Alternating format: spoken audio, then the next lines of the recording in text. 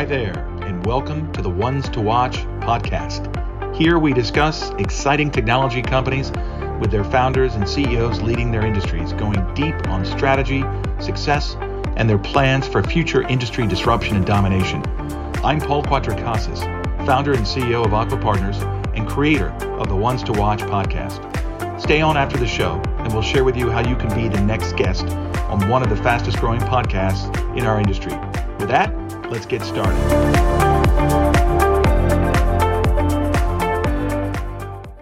Hello, friends, and welcome to the Ones to Watch, brought to you by Aquaa Partners. I'm your host, Ry Russell, and I am so excited to be a part of this show, and I'm really excited to introduce to you the founder of Aquaa Partners. And with me today, Paul Cuatrecasas. Thank you so much for the opportunity to host this show and to be a part of Aquaa Partners.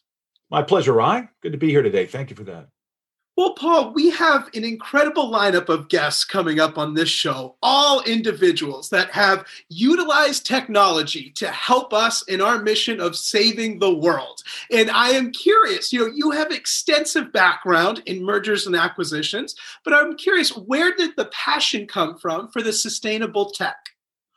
Well, look, it's a long story. I'll try and keep it short. Basically, when you do something for a very long time, you start to develop a sixth sense. So I think since I've been doing M&A in technology and telecom and internet media companies for nearly 30 years now, it started to grow on me that the world was really changing dramatically from the old feature phone. In fact, I started before there were mobile phones. We just used the old fixed line phone and Rolodex. And we didn't even have email, actually. So as we had more email and internet and 2G and 3G and 4G, and it started spreading into all industries, I had a sixth sense for, well, actually, all industry is going to become completely transformed by technology. And it was when Walmart, this big bricks and mortar retailer in the US in 2016, decided to acquire Jet.com, this tech company, for $3.3 billion at a 13 times revenue multiple. As I say to people, I fell out of my chair. I couldn't believe it. And I said, that's it. That's the sign I was looking for, that the message of technology has truly gotten through. And since then, it has just exploded into so many different industries.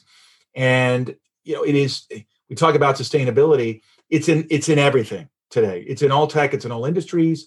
We rarely speak with a chief executive or a senior decision maker at a large corporate without hearing the word sustainability in some form or another. And look, the good news is that so many of these industries are today considering, investments into tech companies or acquisitions, like the Walmart acquisition of Jet.com, acquisitions of tech companies, but in line with their overall goal and mission for sustainability. I mean, you look at the automotive industry, where I think just a few days ago, Jaguar Land Rover here in the UK announced that all cars by 2025 that they make will be electric vehicles. I mean, that's pretty big. And that wouldn't have happened probably without Tesla taking the lead and now reaching a valuation over $800 billion.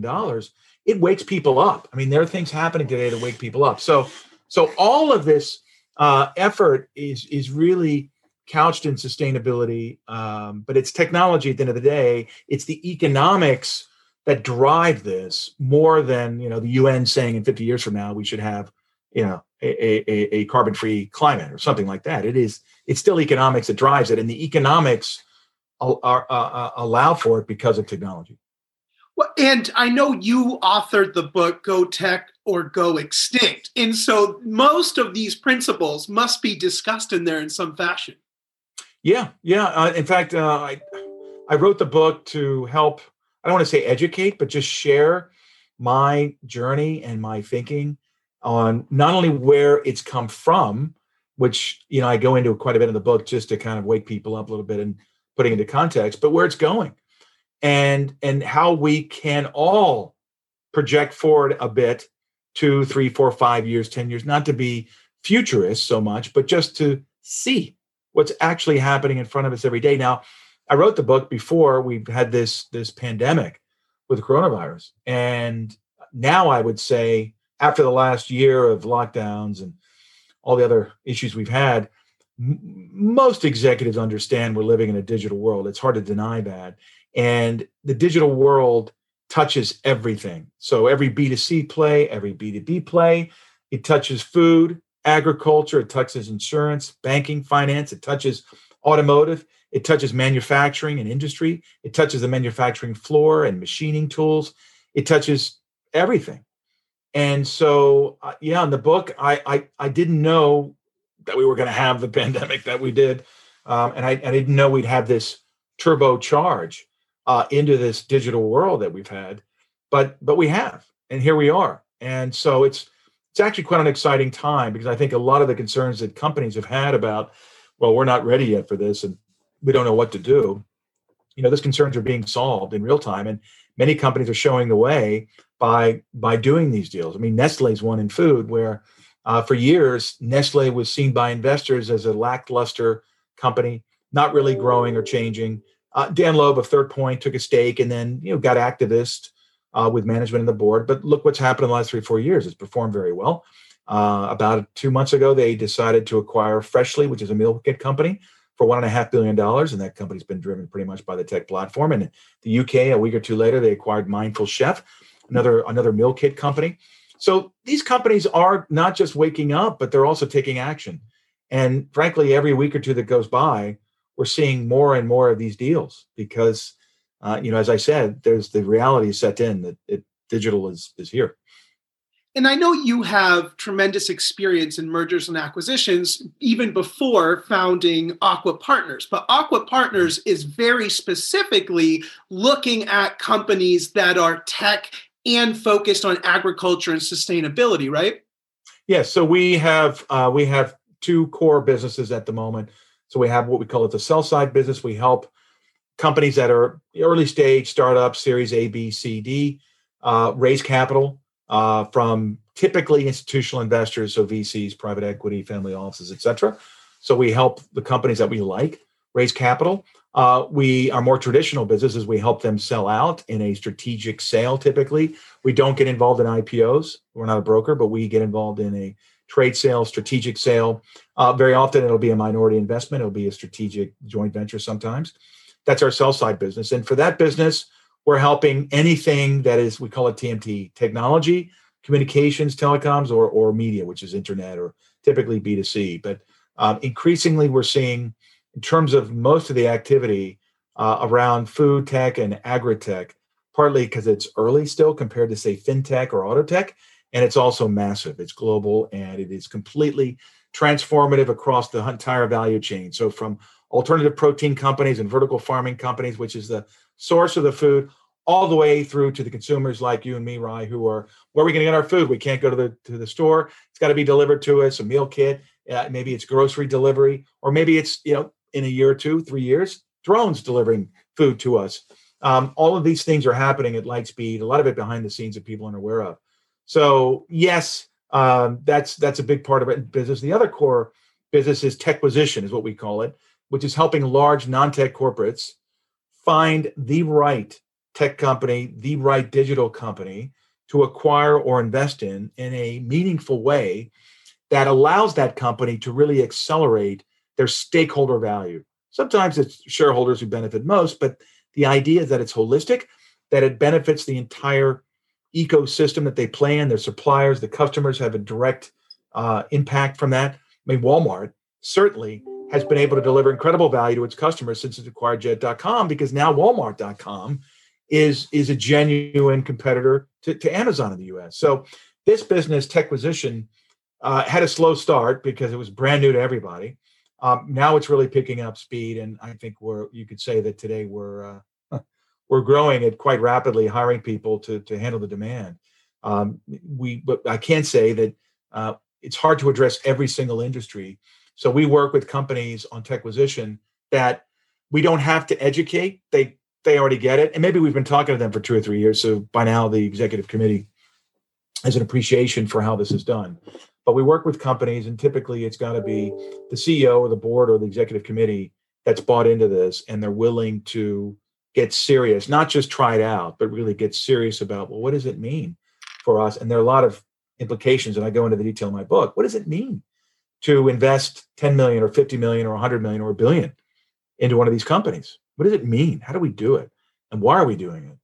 And then how do we actually get it done beyond completion? So from the start, you have to think about the end, not the closing of the deal is the end, but 5 years out is the end. When GM acquired Cruise, I think they were probably thinking about it already as a reverse acquisition, because when they acquired Cruise in 2016, GM was the company that we know most auto companies to be, purely petrol or diesel fueled combustion engine cars that are driven by human beings. But they said in 2016, in 2026, 2028, every car we make will be electric, and it's going to be probably self-driving. And it may not be a car. It may just be a vehicle. There's no need to have a steering wheel or any of that anymore. And they took the decision that we know that's what our world's going to look like. And we know that we're not going to get there relying only on our own people, because we just can't. It's not working, or it's not going to work. So let's go out and buy the very best company in self-driving technology that will help us get there. And that's what they did. And look at it today. So they paid a little over $600 million cash for a zero revenue software company, which at the time people were poo-pooing and saying, well, that doesn't make any sense. That's a huge risk. Why do that? Why can't you just do that in-house with R&D? And then a couple of months ago, so by the way, GM has diluted its stake over time by raising more money, billions of dollars into Cruise. And Dan Amon, who was the number two at Cruise, moved to be CEO he was the number two at GM, moved to be CEO of Cruise, I think in 2018, which, by the way, the Cruise founders applauded. They're like, fantastic, this is great news. We'll relinquish the CEO spot because now we have Dan coming to run this company. It means there's a much higher chance of our technology being on millions of vehicles, which is really all they really care about. Anyway, so a couple of months ago, Microsoft invested $2 billion into Cruise at a $30 billion valuation. So these companies are proving the whole process of thinking not just what we have to do to get the deal done, but where are we going to be in 10 years? So when GM made that decision in 2016, I guarantee you they were thinking about, what are we going to do with this asset? What are we going to do with our people? How are we going to recruit more people, which they did do. They went from, I don't know what it was, 25 engineers to a couple of thousand today, 4 years later, and growing. What are we going to, what is our big idea? What is our big plan? How are we going to get there? Nothing, of course, works out perfectly to plan, but it was that they had a clear vision of how they were going to, of what they were going to do and why. And I think that's very exciting to everyone. And it's exciting to us for sure. It's exciting to our clients who are the large corporates who have decided now we have to do something. And then once they've decided, it gets fun. And it's not that difficult. The difficulty is in making the decision. So those are our two businesses. It's a little bit of a barbell strategy. I mean, the two want each other. They help each other. We connect the dots. So the more we work with the startup and early stage companies and helping them, the more we're able to help the larger corporates who may think that they know about them because they have a corporate venture capital arm or an incubator. That rarely is the case because that's a remote unit. Sure. What we are talking about is not remote. We're saying that when a large corporate decides to invest in or acquire a digital company, a tech company, because it is strategically and culturally the right fit, then it's the parent company balance sheet. It's the parent company senior executives, sometimes even the CEO, who get directly involved because they understand how strategic it is for them. So it's very important that, I believe, for our firm to be on both sides, actively working all the time. If we only did one thing, if we only helped the large corporates, we'd be out of touch with the early stage startups and vice versa. And I still haven't met any other company out there in the world that's doing anything like what we're doing. And there are many companies and consultancy who advise on innovation and incubators and labs and venture capital funds and setting them up and so on. But very rarely do you meet companies that are at least investment banking firms who are focused on the deal being a major catalyst to the transformation of that parent company, while also delivering the future that the startup company and founders have always dreamed of, because it's a turbocharge, right? I mean, take Cruise again, GM. The Cruise guys could have gone on to raise 5, 6, 7 more rounds of capital. There wouldn't have been anything wrong with that. But it might have taken a bit longer for them on their own to raise the money and recruit all the people and do everything that they've done, compared to having GM say, look, we've got everything you need. except maybe some of the right people, but together we're going to go out and find them. But we've got everything else. We've got the dealerships. We've got all the ecosystem around the dealerships. We have the geographical presence globally. We have the training facilities. We have the access to the suppliers, of all types of suppliers throughout the entire ecosystem. And for a company like Cruise that would have spent 3, 4, 5, 10 years in some cases, slaving away 24/7 to build all these things bit by bit, when the time was right, the light bulb goes off and they say, this is it. This is the way we get there. This is the fastest way we get there to our dream. And that's really the key to these techquisitions, is to ensure that the founders and entrepreneurs don't feel like they're being imposed upon. So timing is important. It's got to be the right timing for them. And it also depends on who that partner is. Depends on who is the company. And so a lot of the tech companies think, well, it'll be Google or Microsoft or IBM or someone like that buying us out one day. And I don't think that's the case at all anymore. I think it's very much a enlightened corporate that will do the acquiring. And it's just so that's, today so far, there are not that many enlightened corporates, but every day that goes by, we have a few more joining the club where they are becoming enlightened, and they are starting to see that, okay, we can get around that problem and that problem and that problem. And it's just limiting beliefs. Like all of us, we humans, we have loads of limiting beliefs. Well, as soon as we get rid of one, there's a new one that pops in. And it's true for companies. It's the DNA. It's like, well, we can't. And we've always done things this way. And you know what?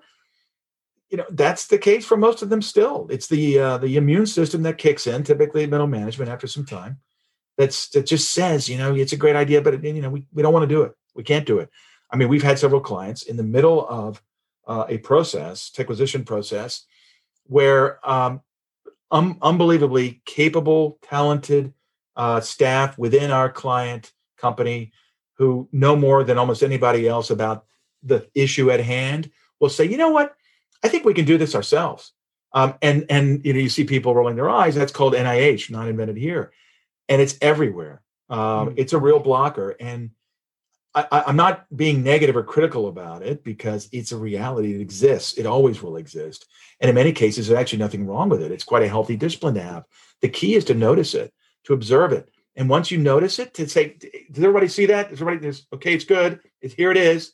It's arrived. It's NIH. Let's talk about it. Let's get it out there. Maybe John is right. Maybe we could do this in-house. Let's talk about it. Okay, if it takes another week or 2 weeks or a couple of months to flush it out, that's okay. But let's be aware of it and flush it out. Either that is the right thing to do, or it was, we just wanted to check. But now we've checked it. Let's move on and get the deal done. It's the nature of the beast. I mean, there's another argument that says a company only deserves to live as long as a human, 90 or 100 years. If you look at Kodak, I mean, it's a great story, because Kodak, the board, was aware of the digital camera for years, for 10 years. They knew that they owned patents to the technology. And it was Steve Sassoon, I think, who presented the digital camera to the board. They said, no, that's lovely, but actually it's not. We make this beautiful looking photography based on our film, and we own 90% of the market. Why should we do anything else? I mean, that's years away, this digital thing. Anyway, even as it was happening, the share price every single year, down. They just let it happen. And so when you look at a case like that, you think, and there are a few others out there, I won't name names now, but I mean, it just happens because some companies were, their DNA, that was meant to happen. And we just tend not to work with companies like that. There's no point, Companies have to want to help themselves. They have to have a great mission and vision. There's no absolutes here, though. I mean, I point out Jeff Bezos's apparent comment to an author of a book, I forget his name now, who wrote about Amazon. I think it was, came out the last 2 or 3 years, this book. And the author said one of the points that Jeff Bezos made was that he thought the natural life of any company is large companies, in about 30 years. And it's interesting that Jeff is leaving the CEO role after 26 years. So it's 4 years before his 30th year. He'll still be chairman, I think. But, it's just something to think about. It's something to think about. What is the true destiny? We didn't have to think about this much 20 years ago, because we didn't have technology as an incredible force of change. We had it within the technology industry, in the computer industry, with mainframes going to servers, going to PCs, and then ultimately going to handheld devices. But automotive industry, the manufacturing industry, paper, packaging, food? Not really. But now absolutely. It's tech everywhere, every part of the value chain chipping away. And so now companies really do have to ask, who do we want to be when we grow up? Do we want to be a leader like a Walmart in the US? Do we want to be like a Walmart that can actually play against Amazon and beat them? And if you're going to be that company and you make that conscious decision, then you have to use techquisition. I'm convinced of that now. You cannot do that alone. If you say, well, we don't really care, we just want to hang out for the next 10 years and just survive, so we can continue paying dividends to our shareholders. Okay, there's nothing wrong with that, but just know that's the decision you've made, and ensure that your team, your staff, your employees know that's who you've decided to be. Or you might say, we can see the writing on the wall for our industry. We don't have it. We're not going to be able to develop it to be one of those winners. So we'd rather sell out to somebody who will be. So you could argue this is a Whole Foods selling out to Amazon. Whole Foods, great business. You can argue about financials and cycles and ups and downs, but Whole Foods had built quite an impressive business, and they decided to sell out to Amazon, which was, an interesting and probably the right move to make. There are many companies that have made that decision that we're not going to be number one or top two or three, possibly over the next 5 to 10 years. So this would be a good time to sell out before we start that downward slope like Kodak did, because you don't want to be selling out when you're you just don't want to do that. It's the worst form of leverage you could possibly have. The time to sell something is when you're doing well. You're doing well and you're performing and you've got everything to look forward to. But maybe when you're doing that, you're realizing, we can't do what we need to do to lead. We can't get over our limiting beliefs to do techquisition. Well, then, you could exit, as I say in my book. And then the third thing is, you can't even exit because it's too late. You're on the way down and you're not making the decision to invest in or acquire a tech company, which can get you out. So you could be on the way down. Walmart as a Fortune 100 or Fortune 50 company in 2015 had lost 35% of its market value. And it wasn't a down market. It wasn't a crash. This is a large corporate. Large corporates tend not to lose that type of value in a year. Walmart, pretty stable company, but they did because Amazon was on its heels. And I would say that, Walmart wasn't weak at the time that it made the Jet.com acquisition, but it certainly wasn't operating from a position of real strength. It did have the balance sheet to do that deal. But companies who are on that downward slope, it's not too late. As long as you make the decision, you can absolutely bounce back. But that's probably the hardest position to do it from, because very often you have a dispirited management team. You have a dispirited middle management. And so typically it's the leader who has to make a bold call and make the decision. And that's the best thing they can do, because that bold call lifts everybody up. And if you're making the right decision at the right time about the right thing, then people get excited and they will bounce back and get turned on and decide, well, I don't want to leave this company now. I'm going to stay here. I'm going to stay and hang out.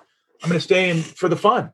This is going to get fun. It's going to get interesting now. So anyway, you've got me off on a tangent there, but that's... I love it. And I appreciate it, Paul, because one of my questions before we started was going to be, some of these large companies, they have to have infrastructure. They have to have the R&D resources. Why is acquisition so important? And this has been like a masterclass for me, because you can see some of these inefficiencies might be more expensive trying to navigate than buying the tech company that's had nothing to do but focus on that development. And so this is making more sense now. Like, why would Walmart not just create their own Jet.com? Well, they were maybe tied up in their own thinking. Jet.com only had to think about that. And now it makes more sense and increases efficiency for everyone. You're spot on. So most companies we talk to are so focused on what they are already doing around innovation and around, their R&D and how they're improving. And that's okay, as long as they realize they're not alone and their competition is doing exactly the same thing. And I've recently been saying to people that innovation, it's not enough anymore. You can't just be an innovative company, because everyone is innovative. Because if you're not innovative, you are dead. You will not be able to grow. Your customers will leave you for your competition, who are being innovative as well. Today, what you actually need to do is transform. You have to be thinking about how to become a transformative company, transform yourself to where your customers are going. And that has to be more than innovation. And typically, the way you get there is by making the right acquisition of the right company that brings in not just the technology, the solutions, the know-how. It brings in the team that has fresh ideas for how you're doing what you're doing with your assets, so you can sweat them a whole lot better than you are today, that you otherwise wouldn't be able to recruit on a one-to-one basis. I don't call it an acqui-hire because these deals are not acqui-hires. These deals are very much around existing companies that have phenomenal customers. They're selling their product or services in a very successful way. So you're getting all of that. And you may be getting new geographies and new territories, sometimes in the back door, but you're getting the team. And the team that decides to join you, because it is a decision, they don't have to sell out to you as a large corporate. They can sell out to almost anyone, because you're typically only talking to the very best companies about these kind of deals. But they decide to sell out to you, the large corporate, because they see your vision and they're Like McDonald's acquired Dynamic Yield in 2019 for $300 million, which was a 19 times revenue, I think. Why did Dynamic Yield, a great mobile personalization software company that was selling its solutions to 9 or 10 different industries, why did they sell out to one company in the quick service restaurant industry? Because they saw McDonald's vision for the future, and they were very excited about what McDonald's could bring to them and help them continue to grow in other industries, but also within the quick service restaurant industry, help make McDonald's by far the very best company there is for the customers. So, it's a great topic. We could talk for hours about it. You're absolutely right that one of the greatest dangers that large corporates have and mid-sized companies have is they fall in love with their own optimization program. They're creating efficiency. They've got this new software license. They've got a relationship with a systems integrator, and we've started automating this and we're digitizing that. That's good, but it absolutely is not enough. And in fact, it could end up being your downfall because it becomes a crutch, or it distracts you, or you think because you're doing it, you don't have to do anything else. So you're absolutely right. Yeah. Well, I've always used the term adapt or die when it comes to business, but I do like go tech or go extinct. I feel like that sounds a little bit more kosher. So, Paul, thank you so much for the opportunity to spend some time with you today. Where can the audience connect with you more and find the book? Thanks, Ryan. Well, they can find the book anywhere you would normally buy books, so Amazon and Apple Books, and it's on Audible now. So if you don't read anymore like me, you like to listen to books, you can get it on Audible. In terms of finding me, you can find me on the internet, Googling me, or my firm Aquaa Partners, which I guess you can see there on the screen. It's not too hard to find us today, but happy to talk to anybody who's interested in talking with you. Awesome. And thank you so much for tuning in to our first episode of The Ones to Watch by Aquaa Partners. We hope you tune in, follow our journey, meeting incredible entrepreneurs that are helping move and inspire the world. So thank you so much. We'll see you in the next episode. Thanks, Ryan. Perfect. Thanks for listening to the Ones to Watch podcast. If you're interested in sharing your company's story and joining us as a guest on the show, please visit www.aquapartners.com/podcast/apply. If you liked what you heard, please also visit me and my firm Aquaa Partners on LinkedIn and connect. We're always keen to expand our networks and engage with like-minded individuals. Also, please subscribe to our show on Apple Podcasts, Google Podcasts, Spotify, or wherever you listen to your podcasts. Once again, I'm Paul Cuatrecasas. Thanks for listening to the Ones to Watch podcast.